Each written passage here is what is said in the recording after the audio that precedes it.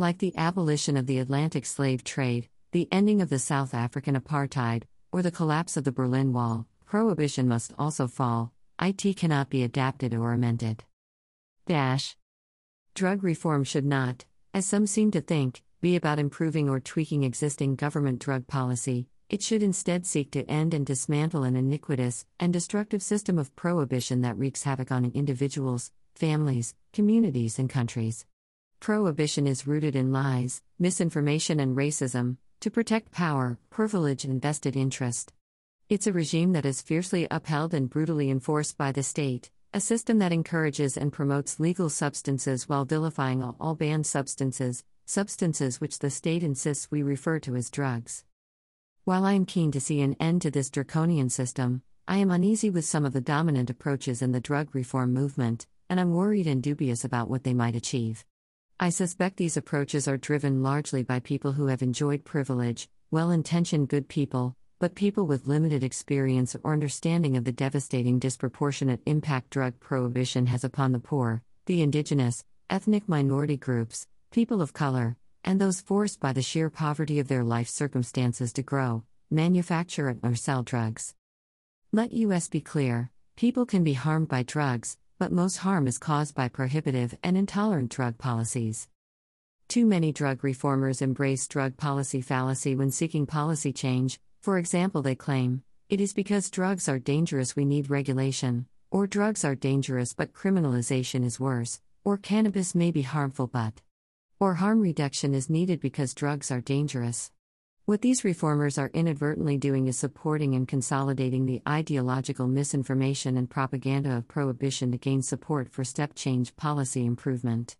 While it probably arises from a genuine and pragmatic attempt to lever change and gain credibility with prohibitionists, I think it is an irresponsible and dangerous position to take. It'd be like the women's movement saying, women might not be good bricklayers, but sexism is wrong.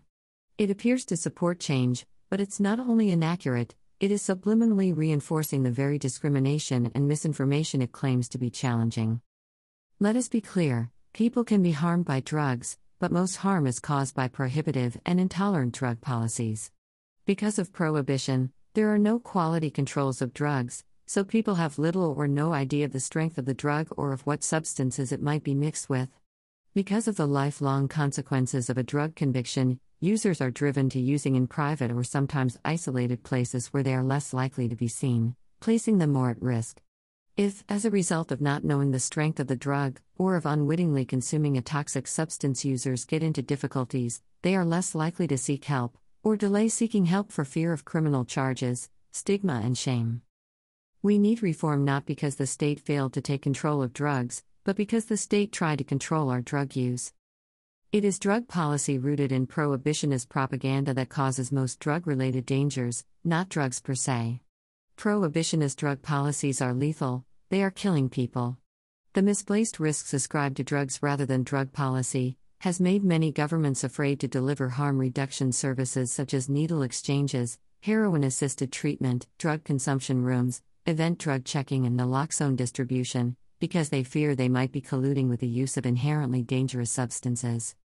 Tackling prohibition by reinforcing the false premise drugs are dangerous is at best weak and apologetic, but worse will lead to reform policies that reflect that misplaced and exaggerated sense of danger. It's not that drugs are inherently dangerous, it's a drug policy built on prohibition, abstinence, and intolerance that is dangerous. Drugs, like driving cars, eating peanuts, horse riding, cycling, drinking fizzy drinks, and playing the lottery all have risks, but only a small minority get into serious difficulties. Indeed, the term drugs describes a socially constructed category of substances included on a United Nations list for political and economic reasons. There is no science, evidence-based rationale, or pharmacology support the decision. The substances listed are diverse and extremely different from each other, so any sweeping statement of risk applied to them all is rendered meaningless. Although there is an urgent and long overdue need for serious drug policy change, I don't buy into diluting the truth, engaging in spin, or using sleight of hand to achieve reform. This has been a pathway well trodden by ideologically driven abstentionists and prohibitionists. I'm also opposed to the dodgy pragmatism that suggests we need to appease, engage, or win over prohibitionists by using their language. Tony Blair, when in opposition and ostensibly seeking to deliver criminal justice reform, used the slogan tough on crime, tough on the causes of crime but the message that stuck was tough on crime the focus on the underlying causes got lost in translation, and the criminal justice system became more punitive. Drug reform is desperately needed, but it must not be compromised or poisoned by incorporating prohibitionist language, thinking, or propaganda.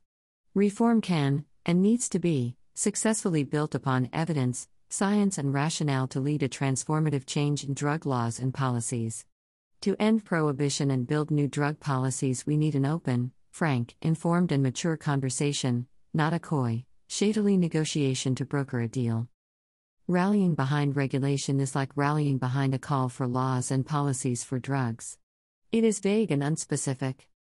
Like the abolition of the Atlantic slave trade, the ending of the South African apartheid, the collapse of the Berlin Wall, prohibition must also fall. It cannot be adapted or amended.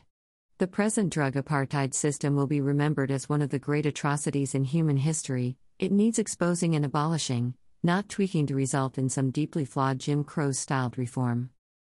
Some of these reformers call for regulation. Of course, I want to see a clean legal supply of regulated drugs available for sale, but rallying behind regulation is like rallying behind a call for laws and policies for drugs. It is vague and unspecific.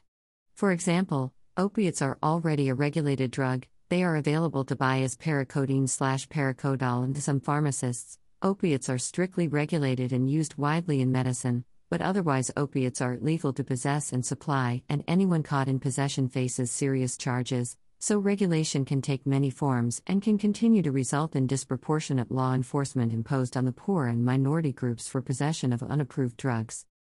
Strict regulation is needed for businesses, not people, but even then, governments have a particularly poor record of regulating the pharmaceutical, alcohol, or tobacco industry, so placing hope in state to appropriately regulate drugs is probably optimistic.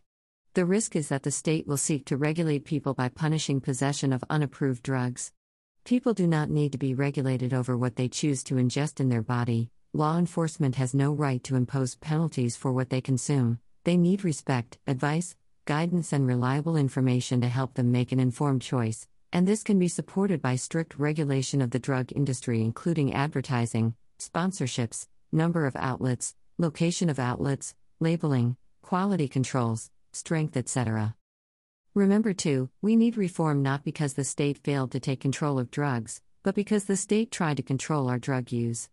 For 5 decades, drug prohibition has claimed to be protecting society from the threat posed by dangerous drugs, and as a result, governments have escalated the war on drugs effort, including crop spraying, military action, stop and searches, arrests, incarceration, sniffer dogs in schools, ever more intrusive drug testing, and they have imposed severe sanctions for those caught in possession of drugs, exclusion from housing, education, travel, insurance, employment, benefits, etc. Yes, regulation could positively deliver a clean legal supply of state-approved drugs, but it could also be used to uphold an enforcement regime that outlaws possession of unapproved, unregulated drugs, thereby delivering Prohibition 2.0. Paramount in any drug reform must be the restoration of the human right over our body to ingest what we choose, without threat or punishment from the state. This must be central and non-negotiable to any reform strategy. However, I don't think the vague notion of seeking regulation will deliver this. Julian Buchanan. August 2016.